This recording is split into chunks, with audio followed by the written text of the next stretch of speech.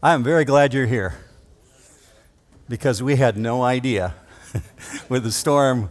Obviously there's a lot of work, fantastic worship team, a lot of great music. Yeah, right? Yeah. And, the technology guys and the hospitality team, they just really went out of their way, and we just had no idea what to expect because of the storm.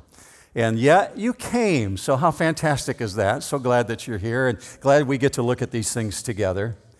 I want to help you with your Christmas spirit in this way.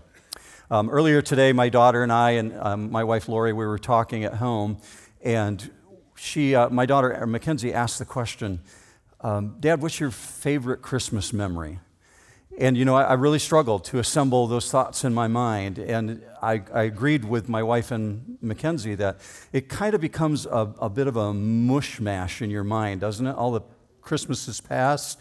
You try and remember one specific, but you remember highlights of specific things that have happened in your life that cause you to say, I'd love to recreate that again. I would like that moment again.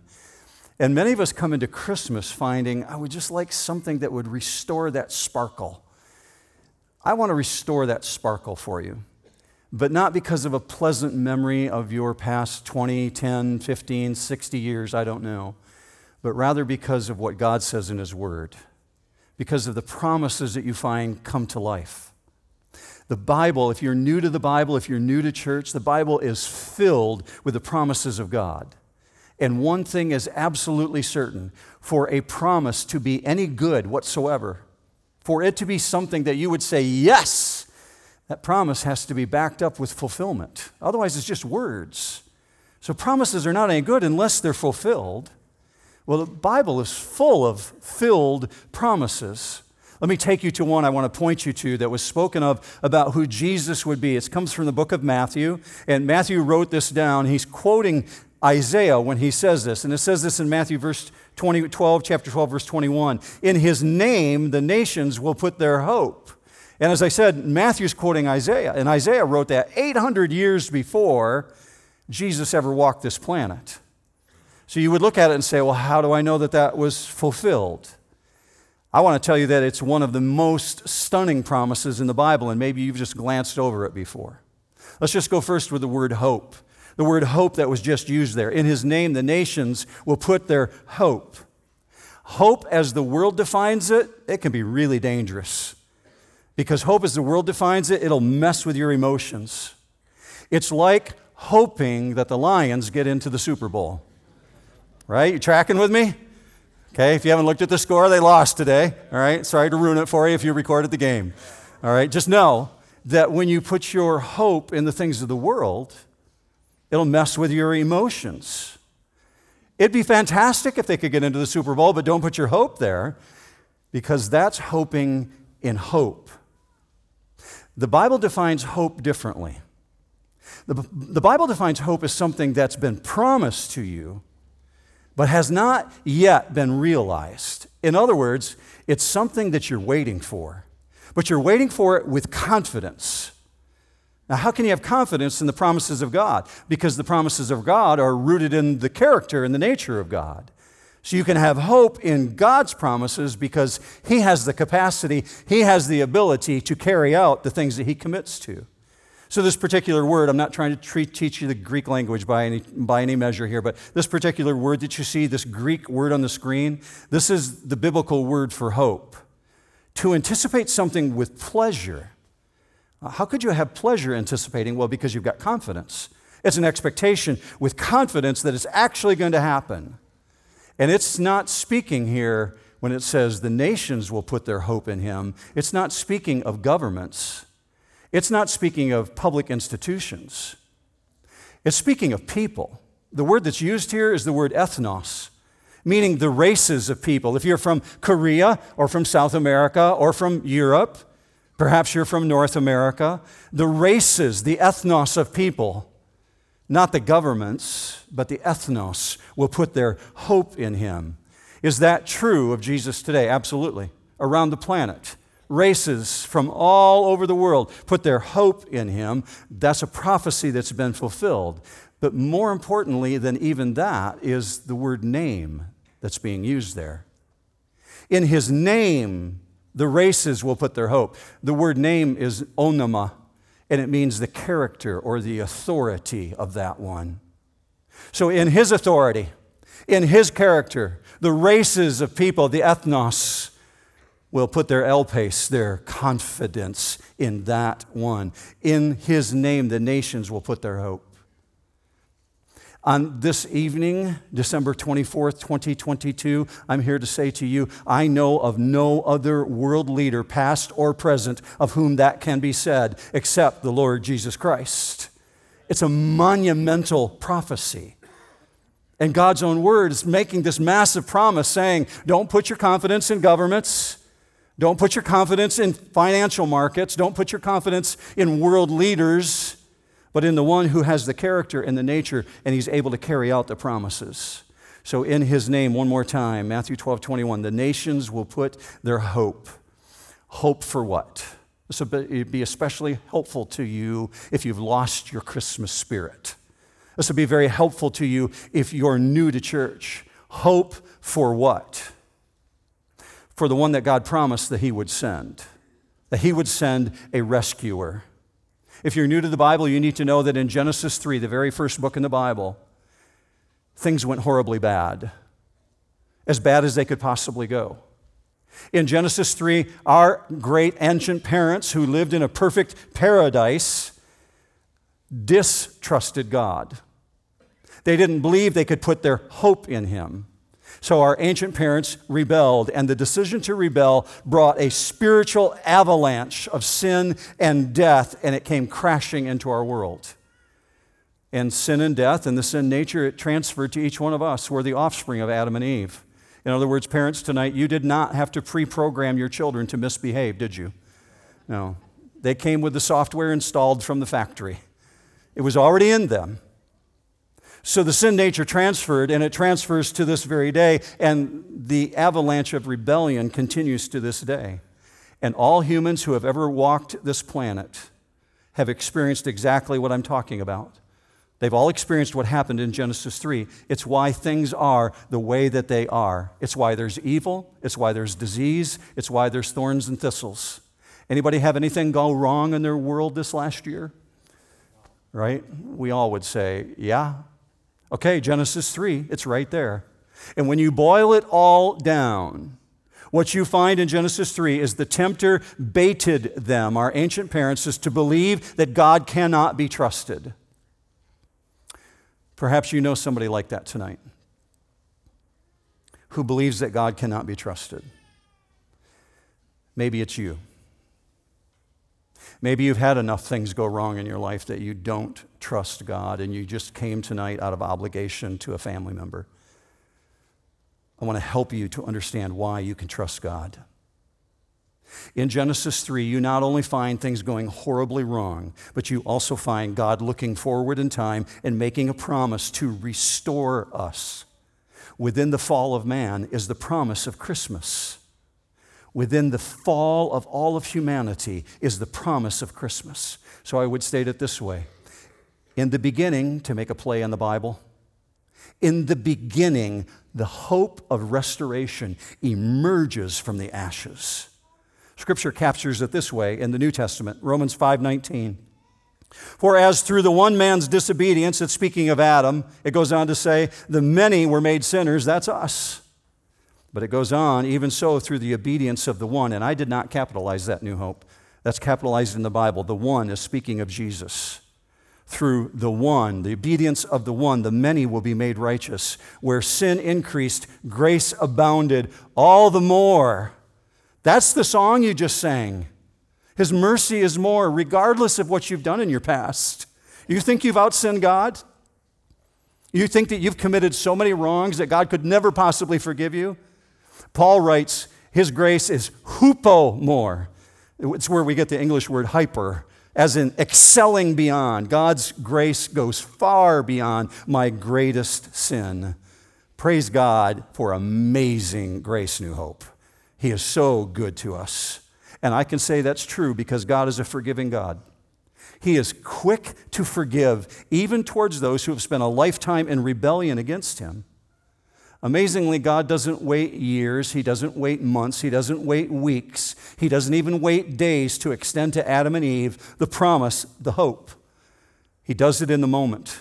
In the moment that they rebel, God shows up on the scene and says, there's one coming who's going to make everything right. Within the moment of the fall is the promise of Christmas. So what you find in Genesis 3 at its core is a birth announcement. It's God saying, heads up, there's a baby coming, and that baby is going to restore everything. So instead of God sending out postcards and pictures of ultrasounds, he sends prophets. And the prophets make the promises, known as prophecies. And those prophecies we find scattered all the way throughout the Old Testament and fulfilled in the New Testament. One of those birth announcements, one of those promises from God is extraordinary. Perhaps you've read through it before with a bit of a ho-hum attitude, a little bit bored. Look with me on the screen at Isaiah 7:14. Behold, a virgin will be with child and bear a son, and she will call his name Emmanuel. Shame on us if we've ever treated that lightly.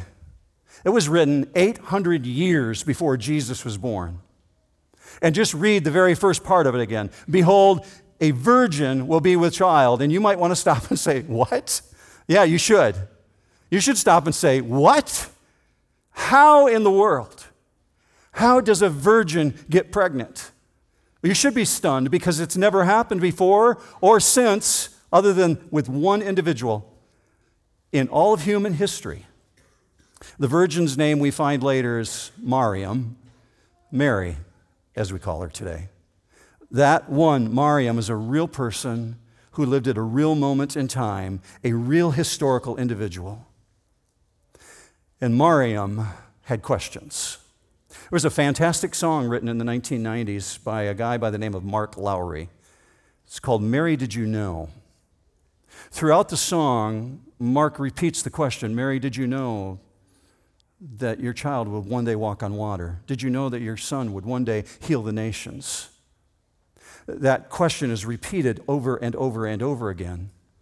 So my wife Lori and I were in conversation a month ago or so at least, and we were talking about Mary, and Lori said to me, do you believe that Mary knew that her womb would become the Holy of Holies? I thought, wow, that's such a great thought. That the womb of a woman would be the dwelling place of God. Did Mary know that he would be great? Absolutely, yes, because when the angel arrived in the first century to confirm the birth announcement, we see this in Luke 1:32. And it says, he will be great. Now, that's kind of like an understatement, isn't it? For us when we read it, because the understatement goes this way. We think when we hear the word great, wow, that's a great iPhone, or that's a great steak. And so we use the word so casually, we miss the meaning when the angel says, he will be megas. And that's the word that's actually used there for great. And megas has a much deeper meaning to it. Exceedingly great, beyond anything that you can possibly understand. Wonderful, magnificent. As a matter of fact, when you summarize it and transliterate it, it actually means extraordinary, one of a kind, like no other. And Matthew, Mark, Luke, and John record exactly that. That Jesus' capacity far exceeds anything any person ever displayed. Repeatedly throughout their writings, people are stunned. People are shocked. They're amazed at his wisdom, at his teaching, at his miracles, his ability to control the water, to feed people from nothing but baskets of fish, his control over the water and the storms, everything natural and supernatural. Truly like no one else. So, yeah, megas, great, truly magnificent. So Mary does know. She does know that. When you read Luke chapter 1, I would encourage you to do that if you haven't. She knows the characteristics, but she doesn't know how. She knows the promise, but she doesn't know the performance. So she asked the question legitimately. It's a question you would ask. How? Because she knows how we're biologically built. God didn't wire us that way. How can a virgin have a child? It's not possible in the way that God biologically built us. Therefore, the angel has to clarify, Mary, everything is possible with God. With God, nothing is impossible. Therefore, God's got to intervene. Because one thing is sure, Joseph cannot be the biological father. Because the sin nature transfers. It's happened through millennia. Every child ever born from a mother and a father. And the sin nature transfers, as it has through millennia, to children after children after children. So Gabriel has to help her understand.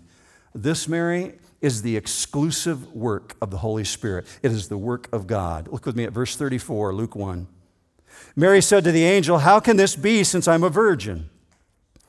The angel answered and said to her, "The Holy Spirit will come upon you, and the power of the Most High will overshadow you." Well, that clears it up, right? Okay, so that's an incomprehensible mystery. The angel has to say, God's going to accomplish this through his presence, but don't bypass the word overshadow. He will overshadow you. And I want you to see this word, not because I'm trying to teach you the Greek language again, but just so you understand the definition of what's being captured here. Episkiadzo. This particular word is talking about what happens when God comes on the scene. So it's capturing the imagery of this haze of brilliancy. And there's a really strong insinuation of the Shekinah glory of God. The glory of God like he came down on Mount Sinai when Moses came before him. The glory of God like when he came down on the Mount of Transfiguration, when Jesus stood there and Peter, James, and John saw him completely transformed. Read this with me, Mark 9:7. Then a cloud formed overshadowing them, and a voice came out of the cloud. "This is my beloved Son. Listen to him." They're witnessing this cloud of brilliance surrounding the Son of God. And that cloud is a striking reminder of Luke chapter 1. That exactly as the ancient prophecies foretold, it's true, a virgin will conceive, and it's going to happen through the presence of God. And the result is Mary's womb becomes a dwelling place for God, a holy of holies, if you will. And God the Son dwells within it. Mystery? Absolutely, to be sure. Incomprehensible for our human minds? Supernatural? Certainly. And it causes people to trip. Well, to put a bow on this Christmas message, to share with you, I'd like to provide an insight for you into why you can have confidence and why the Christmas story should stun you still to this day. Why you can have confidence in these things. Because if you're new to church especially, I want you to know you are not asked to believe these things without evidence. God specializes in evidence. When Moses asked for proof, God gave it to him. He didn't put him off and say no. When Mary asked for confirmation, God gave it to her. When Thomas said, "I won't believe unless I can see the nail prints in his hands," God gave him proof and showed him the nail prints and the holes in his feet. A lot of times we use the term blind faith. Blind faith isn't a thing. Blind faith is a term that's used very, very loosely. That is not faith. That is merely hoping in hope. Biblical faith, as God defines it, is a confidence in the one who makes the promise because he can back up the promise. He's able to fulfill the things that he commits to. Well, God made this covenant promise that he's going to crush Satan and that he would restore us back to a relationship with him through a virgin-born child. So we've been asking the question over the last 2 weeks here at New Hope on the Sunday services. How do we know he's actually the one? What evidence is there? So we've done this short 3-week journey so we can see with precision in the way that God fulfilled the promises, and they were fulfilled in one individual. And we discovered that God can afford to be very, very precise because he knows the end from the beginning. He knows the beginning from the end because he knows all things. He's sovereign. So he's extremely precise. I will give you a couple of examples. The evidence that Jesus is exactly who the Bible declares him to be is much more than overwhelming. Just indulge me for a moment. I smiled when Michael showed me the planning schedule for this service and that I was allowed 20 minutes because I thought, no, okay, you can put it in there in writing. Doesn't mean I'm going to stick to it. Okay, you got no place else to go, right? Dinner will wait for you if you're going home for Christmas Eve dinner. Just give me 5 more minutes to explain this to you. 2 weeks ago, I said that the likelihood of any one person fulfilling just 8 of the 60 major prophecies was 1 in 10 to the 17th power. Now, I went on to tell you that's 100 quadrillion. In other words, that it was just chance that one person could fulfill all 8 of the 60 major prophecies. It would be 1 in 100 quadrillion. Now, many people relate to complex numbers like that by thinking in terms of dollars or thinking in terms of time because it's what we're most familiar with. We can kind of wrap our mind around millions. We try really hard to wrap our mind around billions. Maybe one day there will be a trillionaire. We use the term trillions really loosely because it's in the news a lot, like a lot. Well, let me give you a frame of reference between billions and trillions, if I could, especially in reference to when we think of quadrillion. 1 billion seconds ago was 1991. You may not have even been alive in 1991, I don't know. That's 1 billion seconds. But 1 trillion seconds ago, that's 29,688 BC. You see how vast the gulf is between billions and trillions. Trillion seconds, 29,688 BC. So, back to a quadrillion, 100 quadrillion. In financial terms, if you could invest in a financial venture where the chance of failure was only 1 in 10 to the 17th power, would you not be all over that investment? Absolutely. You'd be calling your investor right now saying, I want to get into this. What if you could invest in an investment that was 1 in 10 to the 157th power? See, the rationale is this. The rationale is the fulfillment of even just 8 prophecies proves that God, who knows the future and knows the end from the beginning and the beginning from the end, he declared all these things to be true, and he actually controlled the circumstances and fulfilled the circumstances. Now, that which I just shared with you is just a drop in the bucket for this next illustration. You might think 100 quadrillion is massive, and you would be absolutely right. The likelihood of 8 prophecies being fulfilled in one person, 100 quadrillion to 1? That is awesome. But let's step it up a notch. There's 60 major prophecies. We know that Jesus fulfilled all 60 of the 60 major prophecies. In other words, he's batting 1,000%. He never misses. He always hits straight on. But for the sake of the argument, we'll use a more conservative number. Let's say that Jesus fulfilled 40 of the 60 major prophecies.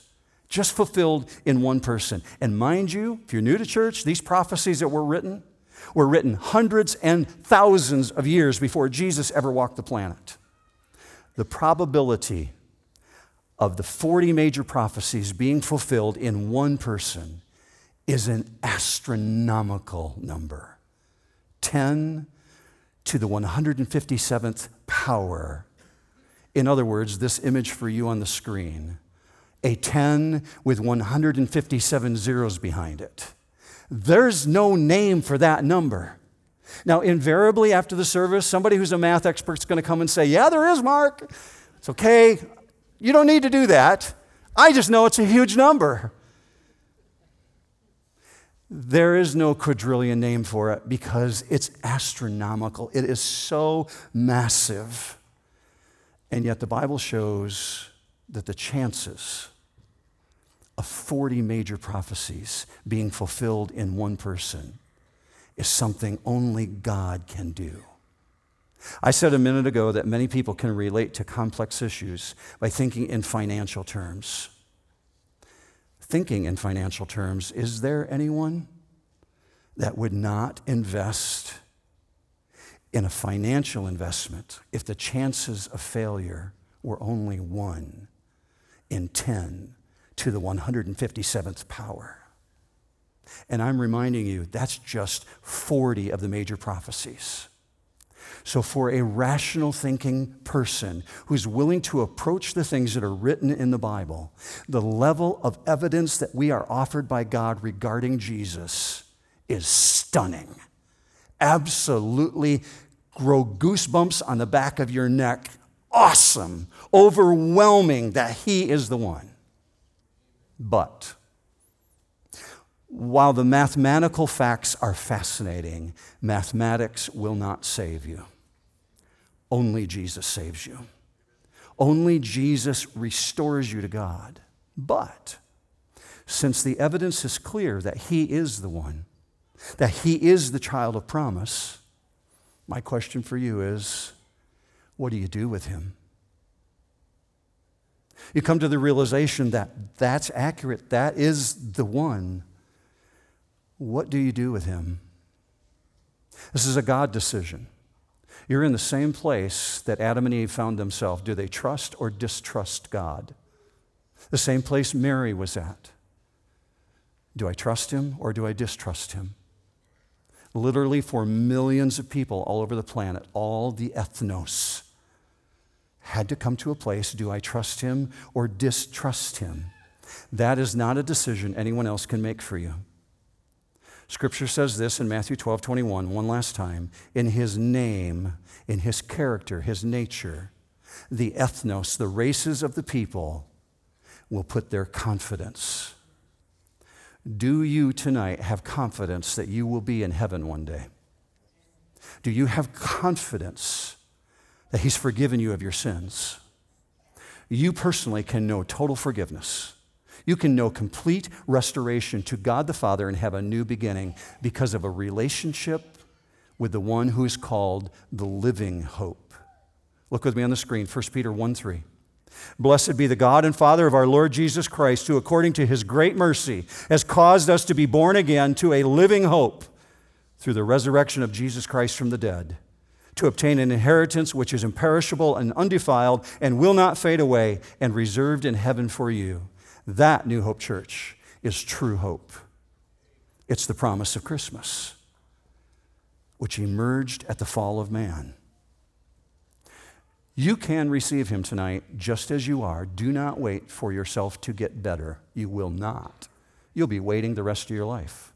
God takes you just as you are.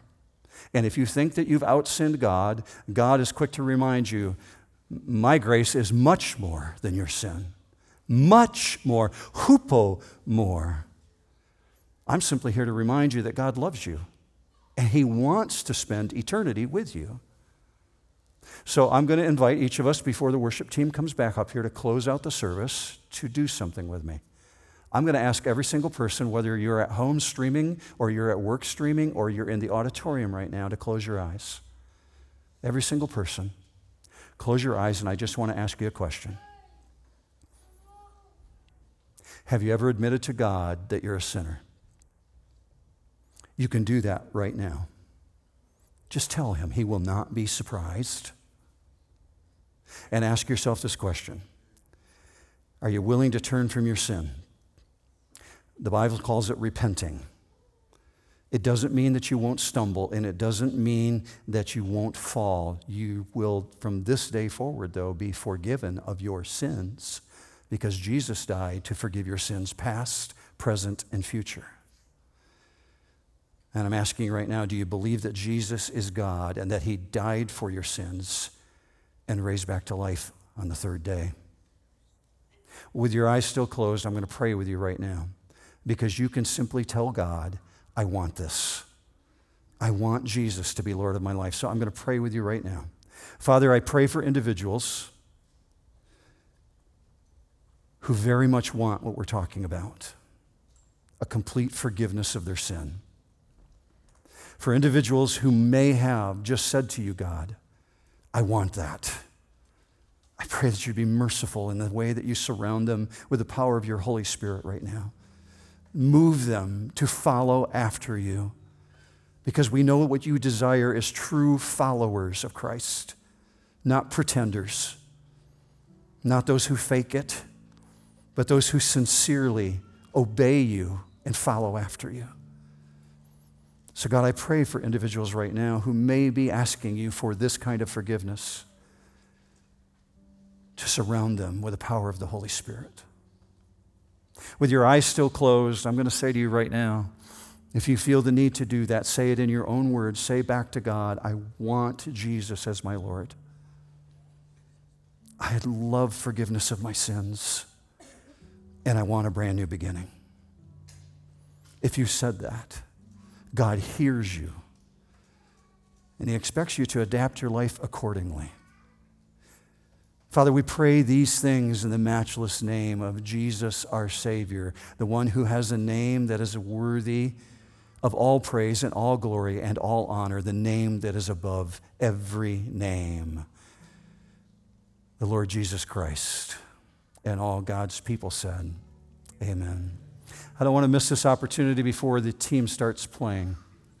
If you need follow-up, if you need to talk to a pastor, first of all, the prayer room will be open after the service, but also there'll be a number up on the screen, and you can text to that number, and that number allows you to get a response from pastor.